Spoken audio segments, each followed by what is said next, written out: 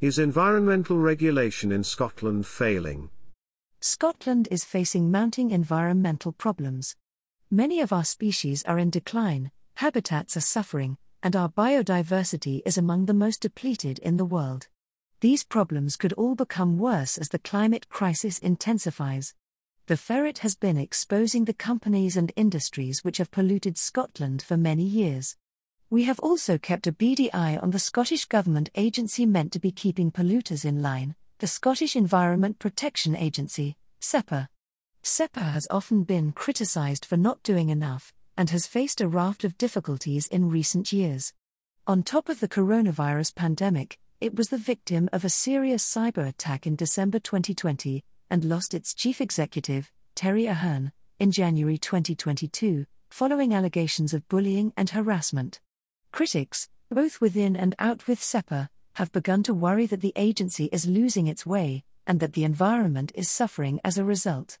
When we revealed in July 2023 that Sepa had significantly cut its legal enforcement actions against polluters, those concerns grew. Campaigners were alarmed that prosecutions, fines and other penalties for environmental rule breakers had fallen dramatically in the last 7 years. They accused Sepa of turning a blind eye to pollution. Our readers asked us to find out more, and to hold Sepa to account. As Scotland's investigative media cooperative, our journalism is shaped by the issues that affect our members. So we dug deeper into Sepa's performance. Over this week, as part of an exclusive new Ferret series, we reveal our findings. We'll look at Sepa's record on tackling sewage pollution and whether it is failing in its legal duty to be transparent about the state of the environment. We'll also examine long-term budget cuts which could be selling nature in Scotland short.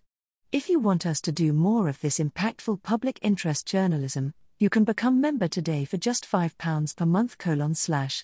The Ferret's investigation into the Scottish Environment Protection Agency has been supported by the Environmental Funders Network, a UK-based network of foundations and donors supporting environmental causes. The Ferret maintains complete editorial control. If you want to find out more about how we fund our investigations, check out our transparency page.